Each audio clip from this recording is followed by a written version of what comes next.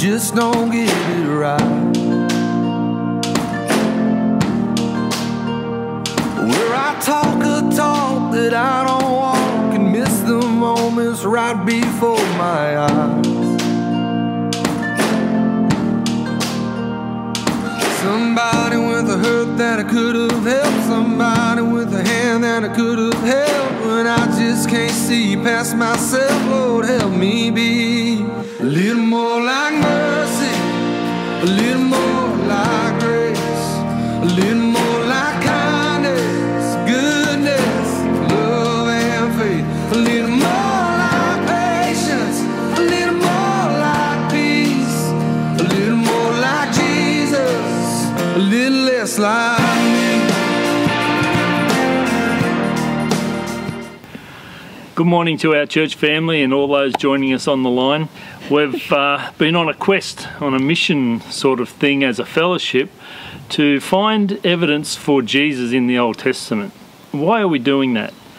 Well, because if we can find Jesus in the Old Testament, if we can prove that he's there, then it means that he's outside of our timeline, that he's existing before time even began, and that would prove that he is God, that he is Lord of all things, he's Lord of even creation.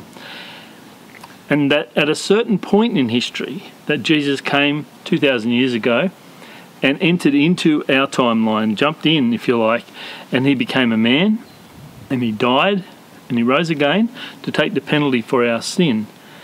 And the reason that's important is because it affects every person, because our relationship with God is dependent on this man Jesus. If our relationship is depending on us, on our own good works, on our own good deeds, then I know for myself personally, I'm in a world of trouble. Because sin isn't just what I do, it's what I think, it's what I feel, it's in my heart. It's every part of me. So for example, I might be doing something good for someone and trying to help someone, but I might even be thinking in my mind of an ulterior motive for doing it, or find myself doing it grudgingly, or find myself judging them because they can't do it themselves, whatever it is. And I know I'm not alone. We're all like that in some way. We all have sin as a part of who we are. The Bible tells us that no one's righteous, not even one.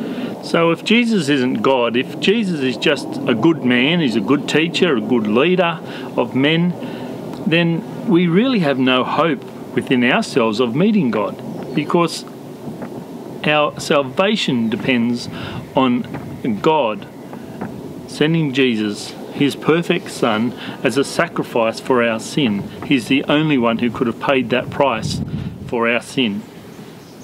Secondly, if we find evidence that Jesus is God and that he's been involved in history since creation, then the next question that we need to ask ourselves is why? What's Jesus' agenda? Why would he involve himself in mankind like he does?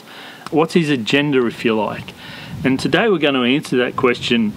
We're going to look at John chapter 2, and we'll see an answer to that question of Jesus' agenda as we read that passage together. So we've already looked at John chapter 1, and we're going into John chapter 2, and we've looked at verses 1 to 12. And in verses 1 to 12, as an introduction, what we saw was Jesus turning water into wine. It was an interesting first miracle. And I wonder, it's no fluke, is it, that Jesus does these things. And so when I start thinking about why he might do that, I saw a mirror, if you like, with Moses turning the river Nile into blood. And the purpose of that was to demonstrate to Pharaoh and to Israel that God is going to rescue Israel from slavery. And so that analogy, if you like, is what Jesus, I think, is referring to in this story, where he turns water into wine. And later on, he takes that wine and he says, "This wine is a representative of my blood," and it represents a new covenant between God and man. And the whole idea, if you like, of the first miracle is that Jesus is saying, I too am going to rescue people from slavery based on not on their good works, but on my blood. I will take them out of slavery. So the second account, in John chapter 2, we see Jesus arriving at a temple to celebrate the Passover. So before we read the passage, we need to understand, what is the Passover? Well, the Passover was a feast that was to be celebrated by Israel every year, and that too was to celebrate and commemorate the fact that Israel had been rescued out of Egypt, and it was a point in history where God told Israel to take a lamb and sacrifice it and paint its blood above the door and on the door frames and eat the lamb. And then when the angel of death would come, he would pass over the house of Israel, and only the firstborn of the Egyptians would die. And so God was saying, this is really important. This rescue from slavery is a big deal for me. I'm going to rescue them out of slavery and bring them into relationship with myself. So let's read John chapter 2 and see what happens when Jesus goes to Jerusalem to celebrate this Passover. Verse 13 says, "It was nearly time for the Jewish Passover celebration, so Jesus went to Jerusalem." So let's just stop there for a second. Why did Jesus need to go to Jerusalem? Why couldn't he celebrate the Passover at his house with his friends? Well, because in Deuteronomy chapter 16, God told Israel that the celebration must only take place at a designated place, a place of worship. And this was a place where people would come and they would journey, if you like, toward God, and they would meet God there. It was a place of worship. And so in this case, the temple, or the place of worship, the designated place was in Jerusalem, in the temple. And so being a true Israelite, Jesus went to this place of worship to meet with God. And verse 14 says that in the temple area, he saw merchants selling cattle and sheep and doves for sacrifices. He also saw dealers at tables exchanging foreign money. And so Jesus made a whip from some of the ropes, and he chased them all out of the temple. And he drove out the sheep and the cattle, and he scattered the money changers' coins all over the floor, and he turned over the tables. Then going over to the people who sold the doves, he told them, "Get these things out of here, stop turning my Father's house into a marketplace." And clearly, Jesus is not happy with what he saw in the temple. It seems way out of character for this meek and mild sort of Jesus that we have an idea of, to actually make a whip, take the time to make a whip, and to go chasing the animals around the temple. You can imagine the chaos and the noise, and turning over tables and money scattering everywhere. It would have been quite a scene. Verse 17 says, "Then the disciples remembered this prophecy from Scripture." It says, "Passion for God's house will consume me," verse 17. I think this is the reason John actually includes this quote, if you like, or a line from the song into this story. He wanted to show that Jesus was the Messiah, that this is the one that's been spoken of in the Old Testament, in this psalm.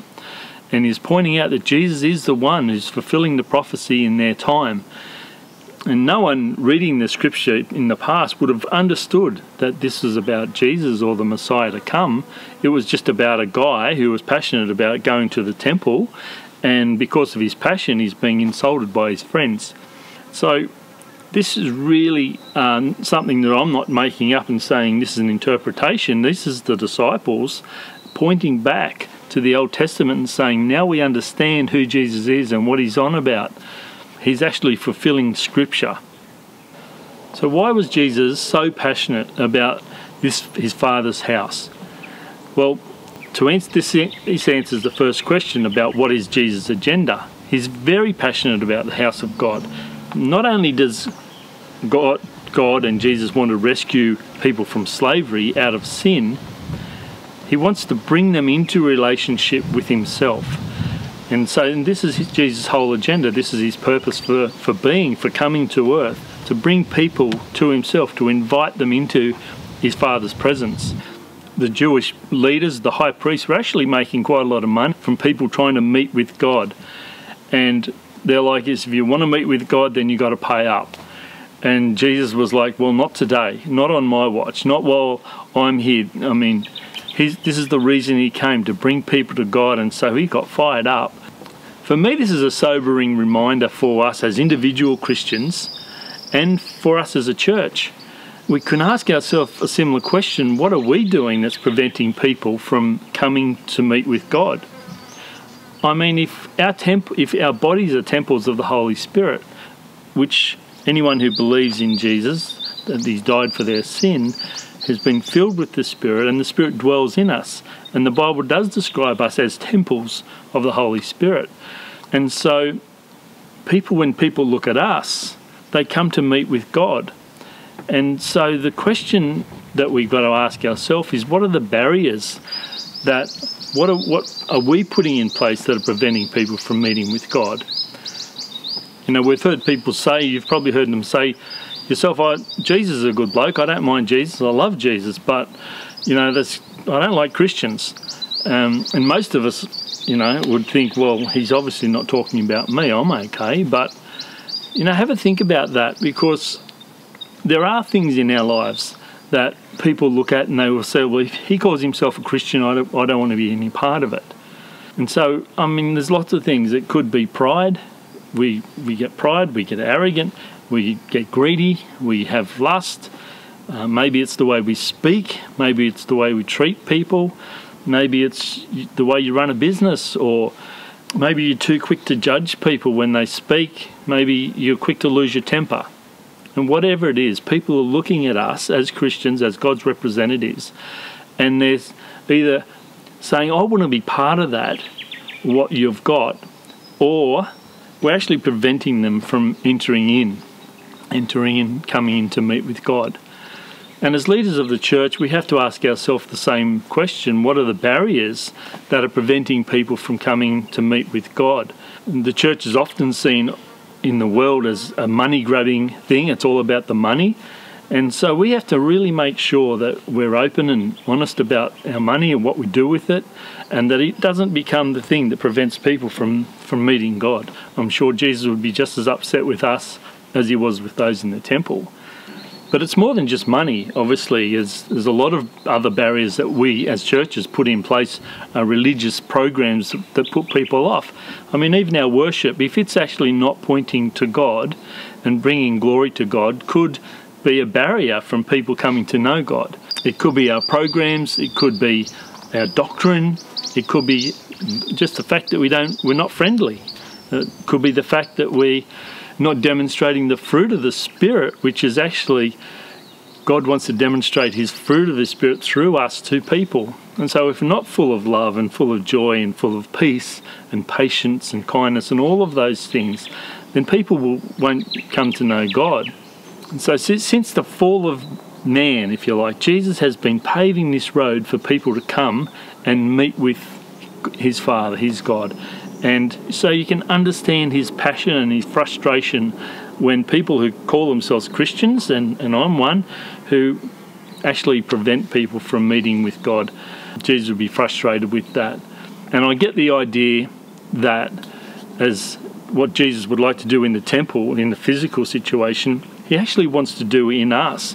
Through the work of the Spirit, he wants to cleanse our temple, if you like, and get rid of all of the stuff that's preventing people from coming to know God, which is the work of the Holy Spirit, to cleanse the temple.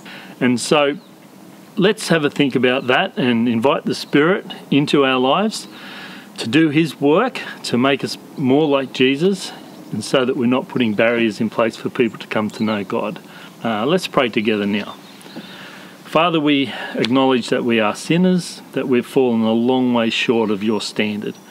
And we know that we actually can turn people off from coming to know you just by the way that we act. And so we confess our sin to you today, and we ask for your forgiveness. And we invite the Holy Spirit into our life to cleanse us and to make us more and more like Jesus. Help us to be the ones who represent the kingdom. And Lord, we ask that you'll use us today as we go out into our workplaces and our schools or wherever we meet to meet people, to actually make you known. We ask for your help to do this in Jesus' mighty name. Amen. Have a great week, church. We'll see you all next week. Yeah, there's no denying I have changed. I've been saved from who I used to be. But even at my